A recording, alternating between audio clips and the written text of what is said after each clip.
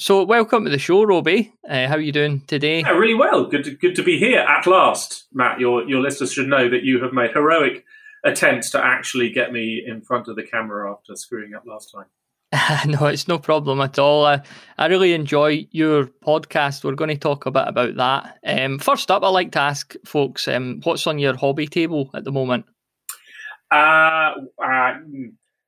My hobby table is a bit of a notorious disaster zone. So I can see a lot of things. But the thing I will bring out to people that might be of interest is I have some miniatures on my bench from a company called Enemy Spotted Studios. And the reason I raise them is because they have literally just today, and I'm totally unaffiliated, by the way, I have no connection to them. Other than liking what they do. They launched a Kickstarter today for a game called Kill Wager, which is an ultra-modern to near-future sci-fi skirmish war game. And they are launching that.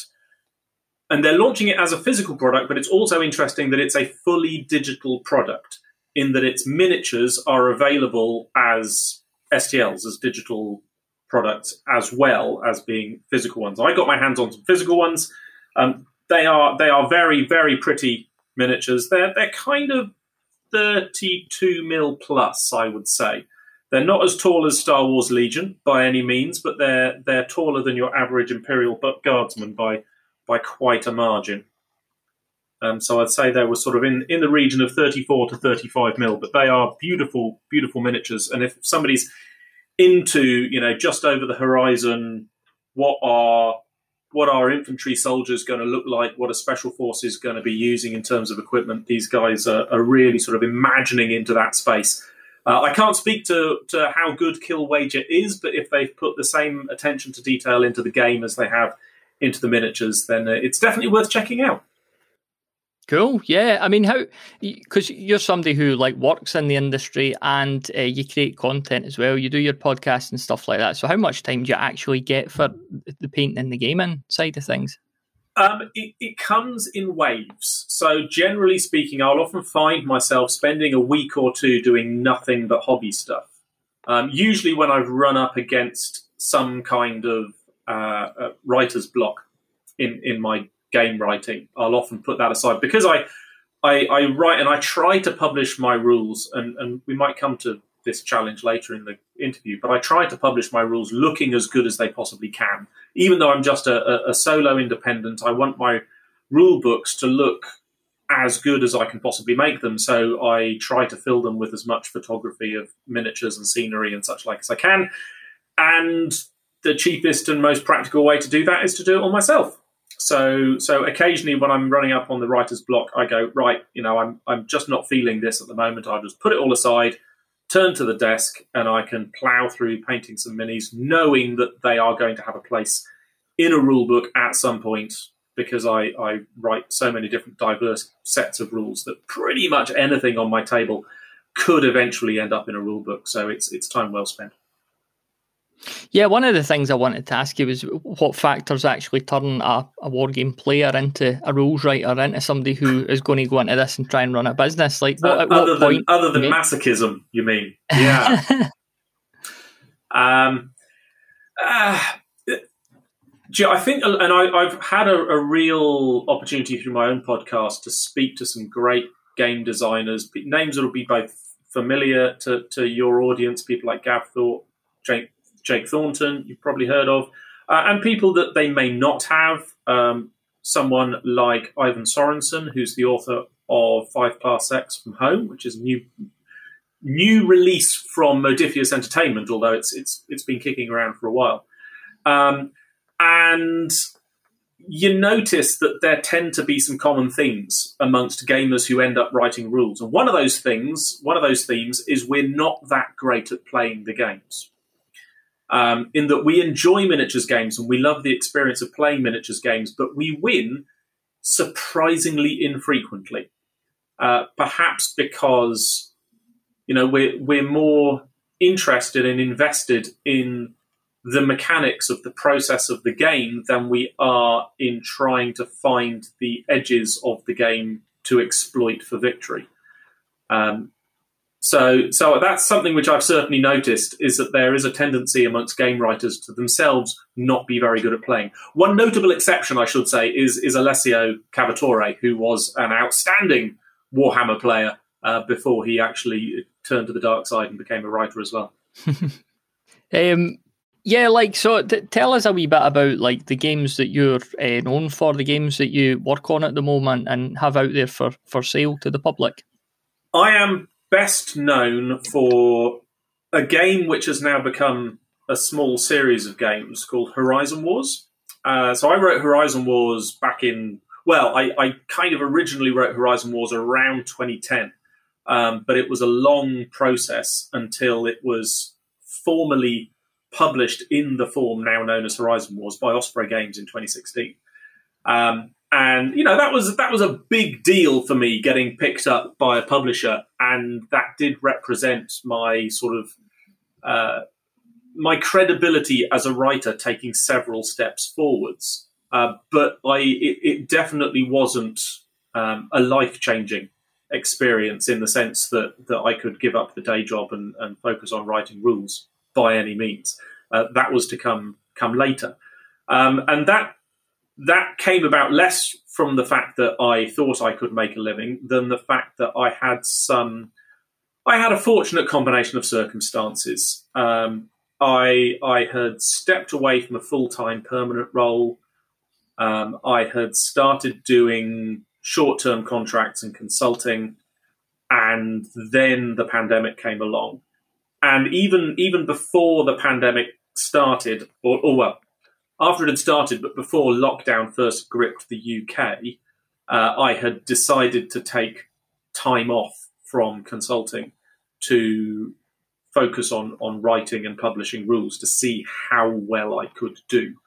And at that point, I decided to release a set of rules that I had been working on for some time, which was a follow-up to Horizon Wars called Horizon Wars Zero Dark. Now, the original Horizon Wars rules was basically a 6 mil battle game. So it was 6 mil sci-fi. So it was war mechs and tanks and infantry and aircraft and all in the sort of the... If Warhammer players will be familiar with things like Epic 40k. Others might be familiar with BattleTech. It was in that kind of genre and region that it was aiming. But I wrote a fairly lengthy, albeit somewhat off-the-cuff setting for that game, primarily because I think Phil Smith at Osprey asked me to, or possibly I suggested that it might be a good idea and he agreed. So I wrote that quite hurriedly. But it was a reasonably interesting setting, and it had some interesting threads in it that I wanted to tug at in a bit more detail. So I wrote Zero Dark as a follow-up there's broadly the same mechanics as Horizon Wars, but reapplied to a 28 mil skirmish game. And that was a more special forces focused skirmish game set with a little bit more focus. Horizon Wars had like a 500-year timeline, and this was a focus in a 25-year window within that timeline, which explored some mysteries and questions that I had left intentionally unanswered in the original book, and to be honest, didn't actually particularly answer them, but it certainly gave those mysteries a bit more attention. And it's that they're both Horizon Wars books are, in fact, all Horizon Wars books, I should say, are designed to be miniatures agnostic, as they say. So you should be able to use whatever miniatures you've got handy and throw them in. The settings are there to entertain and inform and guide players, but they're absolutely not carved in stone by any means, and people can use those games to play their own settings, or settings that are more familiar to them, or ones that perhaps they love but don't have their own game, or even ones that do have a game and you don't like it very much. And then this year, I published Zero Dark in 2020. I followed that up with a supplement for Zero Dark towards the end of 2020, which is called Operation Nemesis. And then this year I published what's effectively the third Horizon Wars game, which is Horizon Wars Infinite Dark, which is a spaceship combat game. So again, similar mechanics, but reapplied to spaceship combat. And those are my three main games at the moment. But there's some more stuff coming down the pipe, which we might get to talk about later. Sure, yeah. With the miniature agnostic games, as we call them, so you've created worlds, you've created stories for the player to go and play in with their own miniatures. Some miniature agnostic games that I play, we've got A Song of Blades and Heroes and good. Open Combat. I like them both. And they take that approach of, go and play in whatever world you want, whether that is a Warhammer world or your own made-up world or whatever.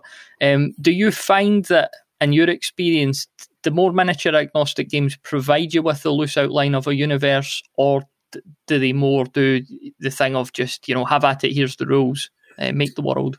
It's really depends on what you're pointing at when you ask the question. So some games most miniatures agnostic games provide at least the vaguest outline of a setting. A few, Open Combat is a good example. A Song of Blades and Heroes make no effort to provide a setting for their game whatsoever. I think Horizon Wars does more than many miniatures agnostic games in terms of providing a setting. That wasn't like a commercial decision that I made directly. It was partly informed by the fact that I am a many, many times failed author in terms of writing fiction. So I've got many, many stories in my head that I've tried to write and have failed over and over again. So this was like a substitute novel attempt for me to be able to write the setting without having to worry about writing an actual, the characters and a person-driven plot and stuff. But there was also demand, mildly. So people who were playing Horizon Wars and who were interested in seeing what I had done, did come to me and say, we'd love to see more of this world and go into more detail and find out more about it. So I thought, well, fair enough, I'll do some more of that. And it also, I have found talking to people that a lot of people who play our games, they love reading. They love reading stories. So even if they've got, stories of their own, they want to play games set in the Dune universe or in the Honor Harrington universe or whatever it might be, they still like reading other people's stories. So it's the idea is it just gives somebody more to read. So you can pick up the book and you can have the rules, but you can also enjoy the photographs and you can read the fiction, and you get more out of your money than just a set of rules.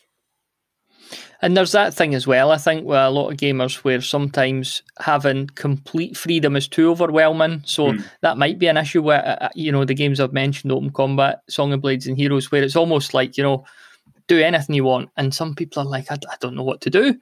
Whereas if you're providing a bit of direction, there's this force, there's a tension here, here's the universe, you've got a lot of freedom, but this is the gist of it, if you like.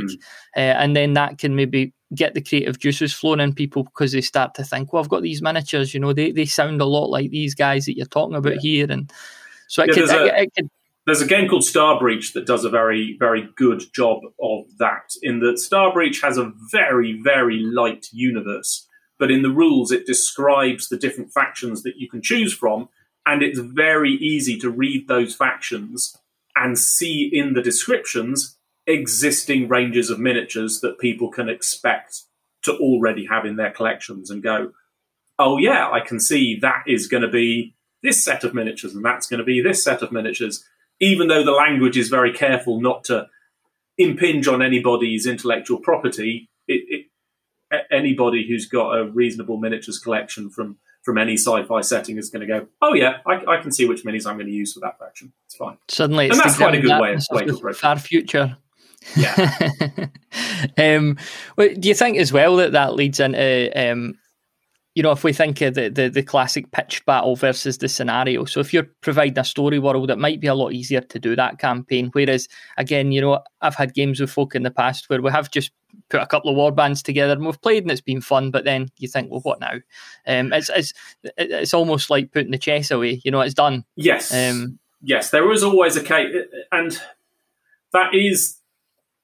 in a way, it's not even sort of pitched battle versus scenario. It's that sense of participating in an ongoing narrative, even if your game isn't going to have any influence on it. And obviously everybody loves it when they do have games that do have influence, and everybody starts messing with the algorithm. But it is nice to, when you throw down and you're going, yes, this is a battle of Necrons versus Blood Angels, if you want to go 40k. And as players of those factions, that those factions have got history. They've got a narrative. This interaction that you're about to have is part of something bigger. Even though it's not going to influence it, even if it's not going to have any payback, it still confers to it some quality of significance in what you're doing, rather than just, I roll dice and move toy soldiers, you roll dice and move toy soldiers, and in the end we decide one of us has won, which is very boring. As a rules writer, how much of your actual writing takes place at the computer? How much of the coming up with stuff, as you sitting putting words on paper, or how much of that is happening in your everyday life? It's an interesting process, and different writers have got different processes. I'm currently trying to make a video series on YouTube. I'm 2 episodes in, with a third one, which I'll be probably doing early next week. Trying to look at the common factors of those processes that I think most designers share. I tend to start the design process with just a notebook, scribbling pictures and diagrams and calculations and noting down ideas. And then that notebook tends to move to the game table, where I'll put out either some counters or some miniatures, I'll roll some dice, turn some cards, whatever it might be, to try and get a feel for how my early ideas actually work and feel as an experience. But I won't go too far down that level before I start turning to the laptop and start trying to write it down. And the reason for that is, it's a funny thing, but I think every wargame player has experienced this, that you can have a really straightforward rule that you can understand. Once you see it on the tabletop, you can understand it immediately, you can grok it, you can apply it, you understand the ins and outs of it. But when you see it written down on the page, it can take 2.5 pages to explain the rule, even though in practice it's straightforward. And I think that is really important for the rules writer, because you may think, I've got a really straightforward rule, this is brilliant, this is excellent. But when you start writing it, you have to start asking, how easy is it to actually articulate this rule to my players on the page? Because that transfer of the table action into the rule book, it has to be something that players can pick up and read, and as they're reading it, visualize how it takes place on the table. And if a player can't visualize that quite quickly, it can really kill the success of a game. And I say that with personal experience. My Horizon Wars games have a distinctive mechanic, which is rolling a set of 12-sided dice and forming them into groups, with each group having to meet or exceed a particular target. Now, I've just explained that to you, and I'm sure you can visualize it. But I must have gone through a dozen different iterations of how to explain how that works to players. And I thought it was clear in the first book, in Horizon Wars, but I had so many queries of people just saying, I can't quite visualize this. I can't quite see how it works. I need help. Please explain it. And likewise, there's a thing called the counter test, where the other person, like your armor save or whatever, you roll dice against the other person's test. And that, again, is slightly more complicated. And the number of times I've had to say to people, no, I really do mean exactly match. It's not match or exceed. The counter test has to be an exact match of one number against another number. And people struggle to grok that just from reading it on the page. And that's a real struggle for rules writers. Even when you think something is clear and well articulated, people will still come back and go, well, did you mean this? And you're like, no, what? I meant what it said. But rules readers are they've always got the game they play in their heads when they're reading a game that they're learning. And when those two things are not the same, it leads to collisions. Something I'm curious about, because I'm somebody who every time I pick up a new rule book, I'm always like, oh, I'm surprised at that. I never thought of that. That's really clever. But are there only so many game rule variations? And like, is there any point in owning more than a handful of miniature games? Well, obviously I am biased because I think you should always buy new rule books because that's how I make a living.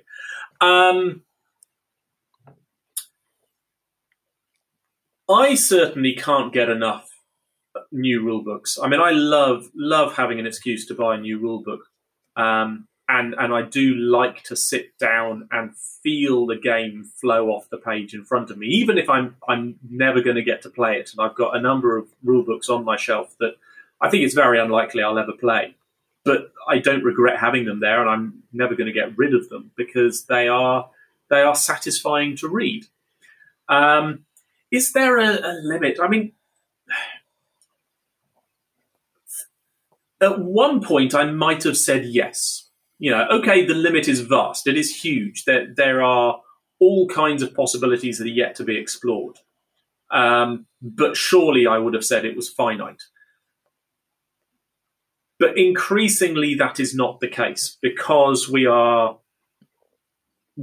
at the start of a process of moving towards what I refer to as hybrid games, which is where you have a tabletop wargaming experience that is supported by or enhanced by digital assets. And there have been a few attempts down the years to try and do this, and they've all failed pretty miserably, even ones that were actually very good games. But even though the current early attempts haven't succeeded, we are definitely going to be there. It might be 10 years, it might be 20 years. I don't know how long it's going to take. But eventually, the idea of augmented reality environments are going to become normalized. And within those, effectively all bets are off. I mean, the opportunities and options for randomization brings all of the options that current digital games have onto the tabletop. So, I mean, just for example, I'm literally, just before I sat down with you, I've just come away from playing a little bit of a new Skyrim playthrough that I'm enjoying. Skyrim's a great game. But anybody who plays Skyrim will know that the combination of the different skills, skill levels, and skill trees, they're great in a digital game. But if you try to apply those to a tabletop game and apply them to every character that you had on the table, you would get lost and overwhelmed. There's no way to manage that much information, which is why game designers have to make things quite simple for tabletop games. But when we get to the point of having hybrid games where there is this digital tabletop hybrid, there'll be absolutely no reason why every miniature in your collection couldn't have its own career path and be evolving and developing with every game that you play. And you'll be able to save its status at various levels. So you'll be able to sit down with somebody who maybe hasn't been playing as long as you, so you reset the status of your army back to the point that they were at, so you're playing at a level playing field, and then you play somebody who's much more veteran, and you can put your army back up to its full state and play in that form. And all of that will be possible eventually. And Ex Illis tried it, Bastion Games, like 10 years ago, and it failed on a number of levels, and it failed twice. They failed once, they got bought out, and then the customers failed as well. But even though they weren't ready, even though people didn't have that level of technology in their lives at that time to feel comfortable with that, eventually we're going to be there. And then there is no end to what designers are going to be able to do with tabletop games. Do you think the pros with something like that outweigh the cons? I mean, I could argue that we're already a bit overwhelmed with technology in our lives, and this hobby is kind of one last bastion of analog where you can leave the phones at the door. That is definitely true, and I think that will certainly be true for a generation of wargamers that might include us. But the next stage in digital technology which we're already at, which we can see around us now, is the gradual disappearance of visible technology from our lives. So, I now drive an electric car, and when I get in my car, it does a lot of stuff for me. My car has automatic line sensing. I'm not allowed to take my hands off the wheel. It'll tell me off if I try to do that, but it will adjust my steering if it thinks I'm crossing a line. It has an alarm warning me of a collision. Even if I'm in standing traffic, it warns me when the car ahead of me is pulled away in case I've been distracted. So all that kind of stuff is becoming standardized. And we see the same thing now that, I've just made an appointment for another interview tomorrow. And, I got the email through. Do I want to accept this appointment? I click yes. And that automatically updates my calendar, automatically updates my Google Calendar, my Outlook, sets up an alert, an alarm. We're seeing technology start to disappear from our peripheral vision. And we're not at the point where it's, literally about to launch, but the direction is there. And I think maybe not this generation of young people, but their children will just expect things to work. They will just expect that when they turn on a device, all their logins will be automatic. That they won't, it'll be biometric logins, or even it'll be a single biometric login at the door. You scan your iris or you scan your fingerprint, and not only does it unlock the front door, but it logs you into every device in the house. That is the direction that we're going. And as I say, as a game designer, I think that's incredibly exciting. And I think it means that all the best stuff about miniatures games, all the creative side of things, the social side of things, the creating your terrain, building your table, making your army, all of that will stay moderately analog, although I think 3D printing obviously is going to transform how we actually get our hands on miniatures. But all of that will continue to be analog and traditional to an extent. I mean, again, Hero Forge are already outsourcing miniatures painting to a computer. It's not great, but it's only going to get better. But for those of us that want to paint, we'll still paint. For those of us that still, want to make our terrain out of polystyrene, as opposed to 3D printing it. I'm showing Matt some of my polystyrene terrain. Rather than 3D printing it, we'll still be able to, and that will still be relevant and possible. But more and more of the hobby is going to be digitized until it leaves only the fun stuff for us to do, and the hard work won't be there. Just to give another example, Infinity the game, great, terrific game, which I love very much. But one of the biggest selling points of Infinity the game for enthusiasts is their Infinity Army app, which is a digital, free army building software that looks fantastic, that is constantly updated with new information, new units, FAQs. And it is so easy to open up the app and build a 300-point army in 10 minutes based on whatever you've got in your box. You barely need to turn up to a tournament with a written army, even though you do. But even that, you write your army on the app, you can export that army and email it to the tournament organizer, and job's done. All of that is being exported, and people respond well to it. It's making stuff easier and more fun. Yeah, as long as when Skynet go rogue, we could still sit down and have a nice game of Blood Bowl in the sewers. Yeah. Well, and to be, I'm old enough that I can. This was in White Dwarf years ago, but back at I can't remember which Gulf War it was. I think it might even have been the first one, or it might have been the second one. But there was a photo in White Dwarf of two soldiers playing Warhammer 40,000 with a whole load of rocks. They just collected rocks of different colours and written Land Raider on the big rock and gone like, that's my Land Raider, and Marine on a rock, and that's my Marine. And they played. So when the post-apocalypse arrives, we can still play 40k with knuckle bones and rocks. It's fine. What are some of your favourite game mechanics you've come across in your time? Well, I immediately have to go straight back to Infinity the game with their automatic reaction order. That's a great mechanic. Are you familiar with it? No, never played it. So it's in many ways it's a very straightforward system, but it's one of these systems that exactly spoke to what I was talking about before. When they wrote it down, people didn't understand. And it wasn't until the Beasts of War guys made a series of videos illustrating the mechanics that people went, oh, I understand.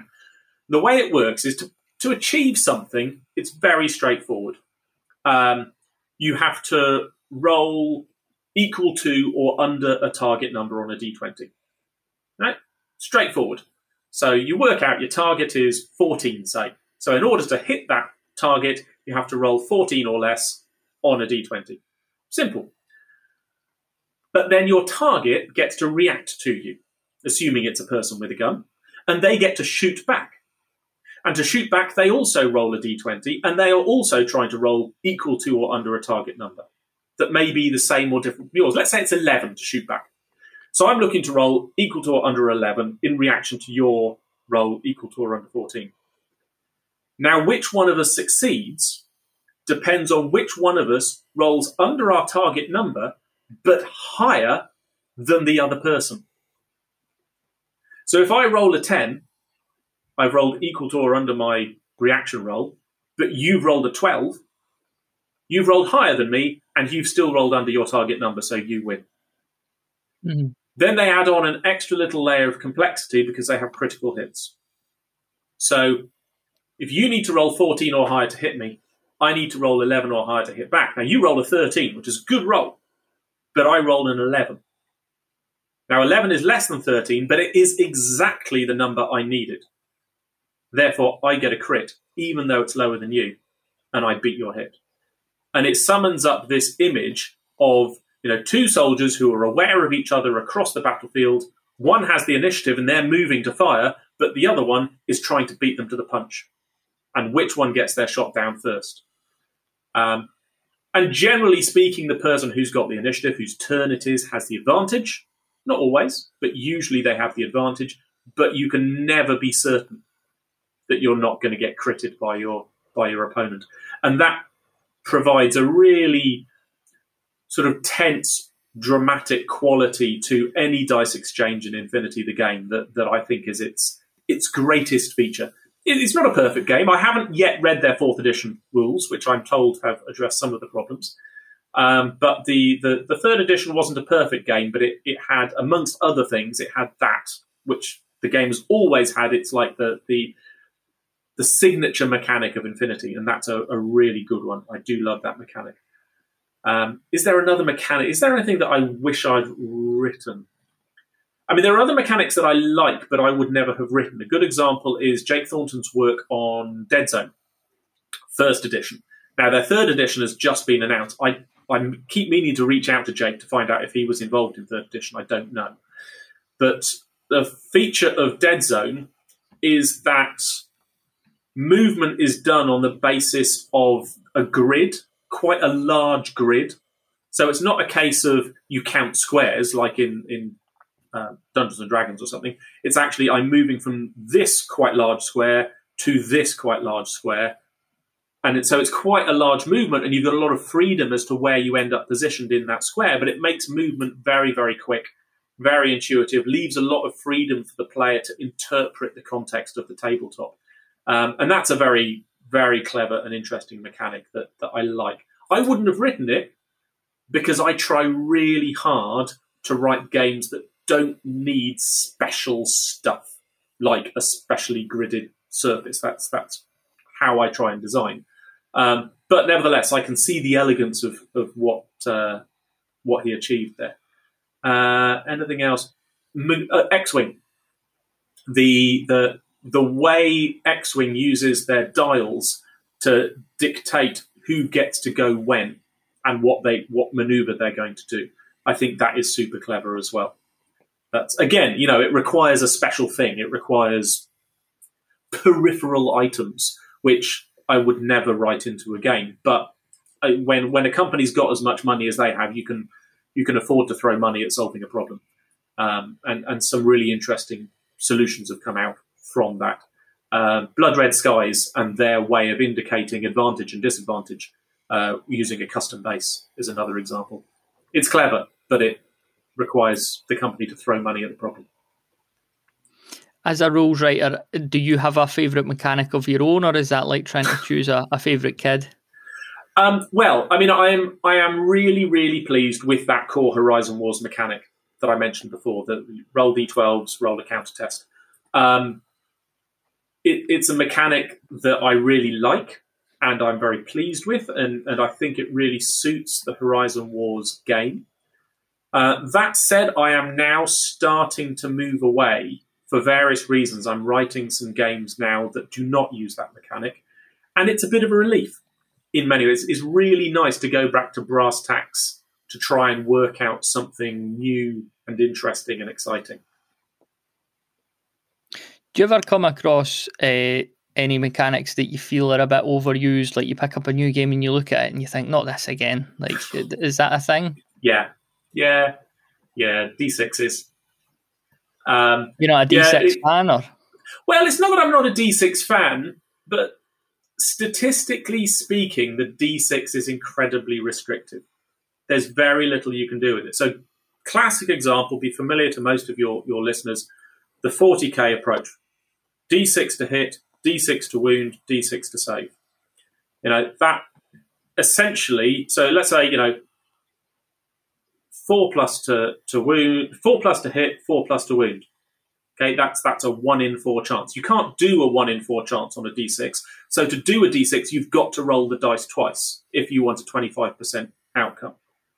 Whereas a 25% outcome is a piece of cake on a D20 or a D100 or even a D8 can do a 25% outcome, but you can't do it on a D6. You've got to roll the dice twice.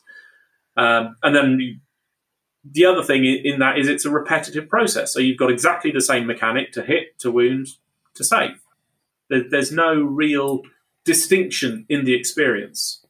So you get that familiar experience. Somebody leans over the table, they drop a handful of dice on the table, they pick out all the ones that didn't hit, they pick them up again, they roll them again, they pick out all the ones that didn't wound, their opponent picks them up, rolls them again, pick out all the ones that didn't save. That's how many wins you got. Wow, really? Yeah. That. And I see that mechanic applied a lot in people who are looking to write their own games, whose only experience of games. And I put myself in this situation like 20 years ago, maybe 25. That your only experience of playing games revolves around that mechanic, and so that's the mechanic that you try and write a game for, because in your head, that's how a war game works.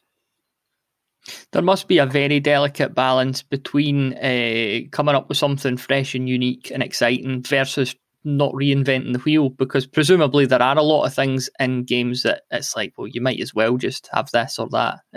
Movement, is that a good example of that? Yeah, well, it's funny. The range of movement. Yes, and movement, funnily enough, that's going to be a large part of my next game design tutor video, is going to be looking at what I call the peripheral core of game design. So the peripheral core is stuff that you can't have a war game without it, but there's not a lot you can actually do to change it. And movement is the classic example of, well, you've got to move a miniature from A to B. What are your options? Either everybody has the same movement range, or everybody has a different movement range that becomes a stat, or you have a movement range that varies depending on the size of your base. But at the end of the day, miniature X can move Y inches. And there's not a lot you can do to make that more interesting. I mean, there's stuff you can have them move quickly to give up the ability to shoot, and you can have them move slowly to gain some advantage and concealment. But at the end of the day, you're still just moving a piece of plastic or metal from point A to point B, and there's not a lot that can be done. That said, there are always people coming up with interesting ideas. I mentioned Jake and Dead Zone, good example. Interesting way of doing it. There's another game which I've not played yet, I've not even bought the rules for yet, but one of my patrons brought it to my attention, which is called Rogue Planet. And Rogue Planet is a sci-fi game. Yeah, I've got the book. Yeah, Brent's Bibby, is that That's right? it. Yeah. It's one of Brent's, and it's played on a very small space. And basically, any miniature when it moves can move as far as you like. There is no restriction on movement. I think you have to end in cover. That's the only requirement, because the idea being that you don't stand in the open. That any activation involves what happens in the period between moving between this piece of cover and that piece of cover. And the further you move, the more might happen, but ultimately you can move as far as you like. Now, I think that is a really good example of somebody looking at how it's always been done and saying, why do we have to do it that way? Isn't there a more interesting, more simple way to do it that does away with tape measures, measuring sticks, even the need for a movement stat, all gone with one simple idea for a rule? Brilliant. A brilliant idea. Yeah, I think that's I haven't played it yet, haven't bought it yet, but it's a really good example of somebody going into the peripheral core and doing something different and imaginative. But generally speaking, all those things that sort of cluster around that, there's only so much you can do. Going to put you in a couple of scenarios now. The one I'll start with. So, your favourite... One of your favourite game creators, one of your favourite games, they come to you and say, Robbie, take our game and turn it into a solo game. So obviously it isn't a solo game already. What sort of things are you thinking about when you're tasked with that challenge? So what sort of solo game do they want to have? Because you can have a solo game where it essentially recreates the PvP experience, but the other side is controlled by a decision tree. So it would be exactly like playing against another player, a slightly dumb other player, but another player. Or you can have a solo game that uses the PvP mechanics, but does something different with it. So, for example, most miniature war games are symmetric games. In principle, both players have the same points or resources or whatever to draw upon. So generally speaking, the forces are about the same size. But in a solo game, you have the opportunity to go asymmetric. And it can go either way, depending on what kind of a game you want to have. But you can have a solo game where, an elite force is taking on a much, much larger force, for example. Then it makes more sense for a much larger force to behave in a more mechanistic decision tree style to an intuitive elite force. So it taps into the theme of the game. Alternatively, you could have some kind of solo game where the enemy isn't even present. I mean, if you're doing a sci-fi solo game, you could have a solo game where the enemy is like I can't remember what he's called. What's the game is the role play game is Paranoia. Is it Big Brother? It's not Big Brother. It's Big something. Big Eye, Brother Eye. It's Brother Eye in Paranoia, which is a role play game. And in that, it's a big disembodied computer voice, and actually it acts as the game master. So it's not your enemy, but you could easily have a solo miniatures game, sci-fi miniatures game, where the enemy is an artificial intelligence that has invested itself in your environment. So at every corner, you don't know when a building may come to life and start shooting at you, or burst into flames to attack you, or collapse, or something may shoot up from the subway. So you don't have a visible enemy. Your job as the solo game is just to survive, get from point A to point B and not get killed by the artificial intelligence. So that's the kind of question I would be asking is what experience do you want your players to have from a solo game? How narrative do you want it to be? How close do you just want it to be to the PvP experience? And most people, when they start thinking about a solo game, are trying to replicate the PvP experience, but with one person.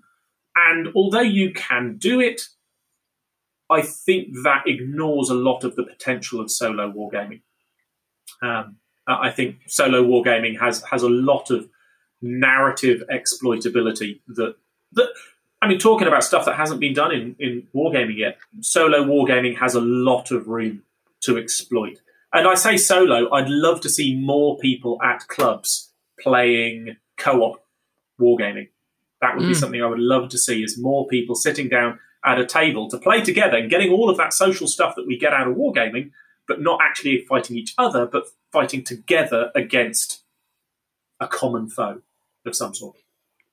Yeah, it's an interesting point on like who you're fighting, because you're talking about opponents. That it's probable that the game, it's not, the opponents aren't going to be as clever as an actual human. So if you're fighting zombies or gene stealers, the sort of things that are just going to come at you, then it's probably easier to buy into that as a story. If your opponents are supposed to be highly trained soldiers and they're just distractedly turning into the nearest opponent, it's not super realistic, is it? So it could pull you out of it. But there are things you can do with it, and there are. When I've written solo games, as I say, I try to keep the stuff that players need as straightforward as possible, stuff that you can find anywhere. So I tend to, currently, the solo games that I've written are built around using a deck of playing cards, which gives you a number, which tells you which enemy is going to activate, and then a suit which tells you what they're going to do, which is quite straightforward, but it is quite simplistic. There are other games that have got more money to throw at this kind of thing that can actually create a deck of cards with each card having its own instructions on for who is going to do what under what circumstances. So you can have a different decision tree on every single card that creates a more intelligent response in your enemy. It's intelligent and unpredictable at the same time, which is the ultimate goal of solo play. And having money to throw at creating a bespoke set of playing cards is, at the moment, the analog solution to the problem. But of course, we talked before about hybrid games. I mean, the ultimate solution to a hybrid solo game has already been done by Fantasy Flight Games in their XCOM board game and in the solo version of Imperial Assault, where you actually have an artificial intelligence program that obviously can be far more sophisticated and nuanced than the flip of a card, and also more fun because it can add music and graphics and the sense of actually an intelligence making decisions behind the screen, even when it's all done by algorithm. In your experience of the solo games you've encountered, are these small-scale individual miniature skirmishes, could it be done on a mass fantasy rank and flank game like Warhammer Fantasy Battles? Could that be done in a solo manner? Well, yeah, no, it definitely could. It definitely could. And this is one of these cases where I have to measure the difference between what I like doing as a wargamer and what I nevertheless know other people enjoy doing. One of the drawbacks of doing a mass fantasy battle game in a solo system is that, of course, that you have to move both armies. And that's quite time-consuming, which I would personally not find fun. But on the other hand, people do play 40k Apocalypse. So there are clearly people out there who are prepared to spend a lot of time moving a lot of units for not a lot of purpose. So with that in mind, you could definitely do it if somebody were minded. And in fact, the game I mentioned before, Ex Illis, had all the capacity to do that because they had a digital resolution system. So there would have been absolutely no reason why you couldn't have had two armies, set them up on either side of the table, and then the resolution system that was designed to deal with PvP would just create decisions for the opposing side to do. Yeah, it would be... Yeah, the technology already exists to do it, and it wouldn't be any more difficult than doing a skirmish game. The only reason I predominantly write skirmish-type games is that I don't have the patience to move that many models. Yeah, and setting up and tidying away yourself as well. Yeah. Double the time. Quite. Another wee scenario for you. Somebody commissions you to write a game for them, and in the brief they say, look, we want this to be tiny. Maybe two miniatures, tiny playing space. Can that be done? Yes, definitely. In fact, I would direct you to... So I started the game design tutor. I said there were 2 episodes. There are, but there is actually a sort of a pre-episode, which I really ought to go and add to the playlist now I think about it, where I sat down with a chap called Tony Graham. And Tony's one of my patrons. He's not a game designer. He's not involved in the industry in any way. But Tony was looking forward to going, he's an American, he was looking forward to going and doing a bit of a national tour in his RV, as is something of an American obsession. And he was really keen to be able to keep miniatures wargaming while he was out there, but he only had these tiny tables that you get in an RV to play on. So he was trying to write a skirmish game that you could play on a piece of A4 paper. And so he and I sat down and he let me record it as we brainstormed our way through what a sci-fi skirmish game could look like played on a piece of paper. And that is exactly what you asked. Was it possible? Yeah, not only possible, but I mean, I'm not writing it. I just sort of helped him through it. But I'm really looking forward to seeing what he comes up with because it sounds really interesting. Yeah, and then again, we talked about the technology side of things, but just thinking off the cuff, you might have an iPad which might create a dungeon tile playing space for you, and you maybe move your miniature up to the door, and when you get to that door, you're presented then with a random... that already exists. That already, right? People are already getting... They're getting massive flat screen TVs fitted in coffee tables facing upwards with touch sensitive LCD screens that they do exactly that, and you can have random dungeon generators so that or you can have a GM who creates a dungeon in advance and uploads it, but as you move the miniatures, it senses where the miniatures are and it just opens each door and shows you each room as you get to it. It's already exists. People are playing it. Imagine explaining that to the wife when that gets delivered. Like, we've got a new coffee table, but you're not allowed to put coffee on it. Well, there's a company not far from me in Evesham called Geek and Son, and that's all they do is make bespoke gaming tables. And they've been all around the world displaying their tables, and they sell them all over the world. They're all bespoke, all handmade. And one of the things they do is they make tables to fit these flat screens in. So there are people out there with the kind of money to drop on that stuff right now, playing in our hobby. We've not talked about Games Workshop, and in your own podcast, I think you refer to them as the elephant in the room, but we could never ignore them for too long. The Lenten Monolith. Yeah. I wanted to ask your opinion on this. So, like, to myself, Games Workshop seemed like all there was out there. I'm talking back in the mid-90s when I was a kid. Yeah. I got White Dwarf, and I didn't know of any other games out there. Does the company actually have a bigger hold on the industry now, even though there are loads of different options on the market now? Or has it gone the other way, do you think? I think proportionally in the market, it's got a smaller hold than it did back in the late 80s, early 90s. The thing is, back then, without the internet to guide us and make us feel like part of this international community of wargamers, there were huge communities. I mean, things like in the States, you've got Historicon, which is a massive wargaming event. Thousands of people come every year for, I think is it 4 days, Historicon, something like that. And it's huge. And you will not see a single Games Workshop miniature in the entire place, because it's absolutely dedicated to historical wargaming. And the historical wargaming community was vastly more dominant, particularly in the United States, than the fantasy wargaming world was. And it was only Games Workshop that really sort of brought wargaming into the mainstream in the 80s and 90s that grew the market. And with 2020 hindsight, it was a brilliant marketing strategy. It's hard to know how intentional it was. Whether Brian Ansell really knew what he was doing is another question. But they created a market from nothing. It's not like they were trying to get historical wargamers to come and play fantasy wargames.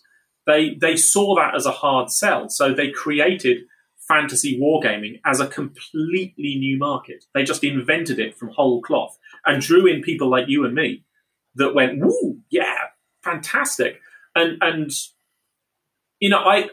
I found the appeal of fantasy wargaming irresistible, but I found the idea of historical wargaming incredibly dull.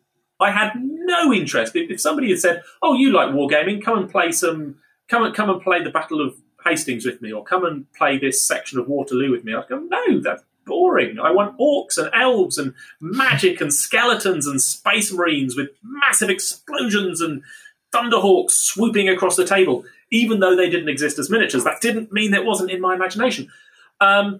So that's what I wanted, and Games Workshop created that desire from nowhere.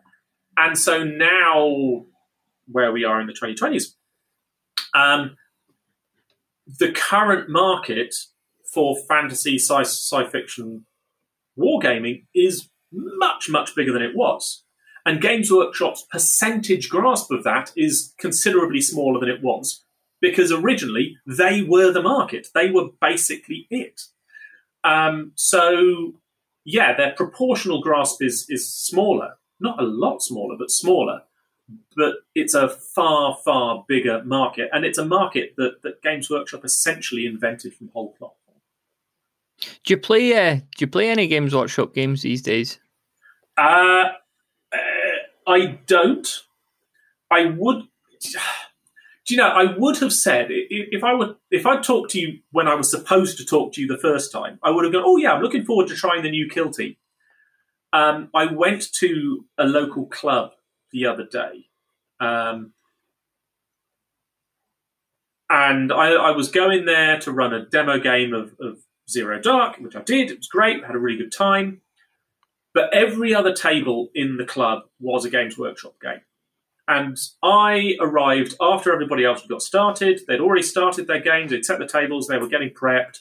I started. I got my stuff out. I set up the game. I got the rules out, got the miniatures out, laid everything out, reminded myself of the scenario, caught the guy I was going to do a demo for. We sat down. We played through the demo, had a fantastic time. He really enjoyed it. I really enjoyed it.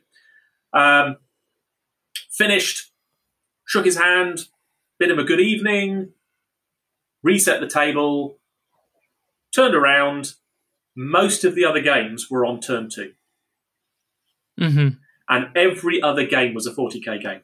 Sorry, was a Games Workshop game. So there was 4 games of 40k, one of Age of Sigmar, one of Kill Team, one of Aeronautica Imperialis. I think that was it. There might have been more 40k. I forget. And none of them looked that fun. The people looked like they were having fun because they were sat down with their friends and they were joshing one another and having a good time, and they were being social and enjoying themselves. But the games themselves didn't look fun. Even Kill Team, which I was really interested to see Kill Team happening. I went over and I watched them play, and I went, I'm really not getting any sense of engagement with what I'm seeing on the tabletop. It's just classic encounters. This feels very dull. Whereas the game that I know I was playing my own game, so I'm tooting my own horn here, but the game that we just played felt like it had purpose, felt like it had ups and downs and swings, and he thought he was there, and then suddenly this thing happened and he wasn't there, and now his hero that he thought was going to take the mission was down, and could he rescue him and get off, or did he have to just flee for the exit and hope for the best and leave his guy behind? And it had a sense of drama to it that I just didn't really see. I think Aeronautica Imperialis came closest to having that sense of drama, and I don't think I gave that game a fair. Well, I watched it for a while, but it was a 4-player game, and they had 2 enormous fleets of aircraft. So I think it was moving really slowly because they weren't super au fait with the game, and they did have a lot of miniatures. So perhaps it didn't get its fairest show on the table. But everything else I was looking at going, nothing here really, really appeals. I mean, even Necromunda, and I've got a Necromunda gang half painted on my desk, in fact 2, if you count the Gene Stealers. But I don't feel any particular compulsion to play 40k. I would rather go and play Starbreach if I was going to put those guys on the table. Yeah, and I mean, we've talked about the miniature agnostic systems out there. Like, if you love the universes that Games Workshop have created, you don't even need to use the rules, do you? Like, Exactly. There's loads of games out there you could use. The one, and I've talked about this on my podcast recently, the one quality that Games Workshop has that puts it ahead of every other game in the market is ubiquity. You know, it's the fact that I went to that club and everybody there was playing a Games Workshop game, and most of them were playing 40k. You know, it's the ability to know, if I put in the hours and the time and the money and the sweat and the tears I need to paint this 1,500, 2,000 point Necron army, Tau army, Eldar army, whatever it might be, I don't know what the modern names are. You know, I paint this army, I know I can go to my local club and play somebody with it. On the other hand, if I put, admittedly a lot less time and effort into building and painting this 10-person Infinity army, there's no guarantee that I'm going to be able to use that army, because I don't know if anybody else at my club plays Infinity, and if they do play an Infinity, I don't know if they want to play right now, that they're playing something else. So that's the one thing that Games Workshop has in game design. And I don't want to down-talk, the quality of their setting or the quality of their miniatures or their customer service or their community engagement, all of which are top-notch. But in terms of the quality of their game design, Kill Team represented a massive step forward for Games Workshop in design terms. It was an attempt to create something legitimately innovative. But all they really seem to have done is ripped off some of the best other skirmish games out there and done nothing, let alone nothing new. They haven't even done it as well as the people they ripped off, which is very disappointing. Yeah, and I suppose, like you're saying as well, it might be a lifestyle thing for people. Like if I had a chaotic schedule that was, one day was never the same as another one, I could go online and get a game of 40k probably any night of the week. But if if I'm suddenly like, anyone want to play Rogue Planet? I feel like, well, I've never heard of that. So yeah, Tumbleweed. So we're kicking on for an hour, Robbie, so I'm going to let you go. I've really enjoyed it, so I want to get you back on for more of this good stuff. We've talked about your podcast, so if the listener wants to check it out, and they definitely should, because you bring us up to date with some news and analysis, but I really like your deep dives into the game mechanics and stuff, which we've had a small hint of in this episode. So where might they go about finding your show? I am... Well, strictly my show is on Podbean. So if you go to precinctomega.podbean.com, you'll find my podcast. Where might they take a look at your games as well? I'm kind of ubiquitous social media-wise. So my games are sold through Wargame Vault, which is wargamevault.com, and you can just search for Precinct Omega there and it'll take you to my page. You can link to that as well through my website, which is precinctomega.co.uk. You can also find me on all the usual social media places as Precinct Omega. So I'm on Facebook, I'm on Twitter, I'm on Instagram, I'm on Pinterest, I'm on Reddit. It's all out there. But if you want to have a look at the games, the place is wargamevault.com. That is the place to find my games, as well as loads of other miniatures agnostic games. If you don't fancy a Precinct Omega game, you think they're a little bit pricey, check out Rogue Planet, check out Planet 28, check out what are the other good sci-fi skirmish games on there. If you like solo games, there's a game called Hardwired, which is a solo cyberpunk game, which is really cool. Stargrave?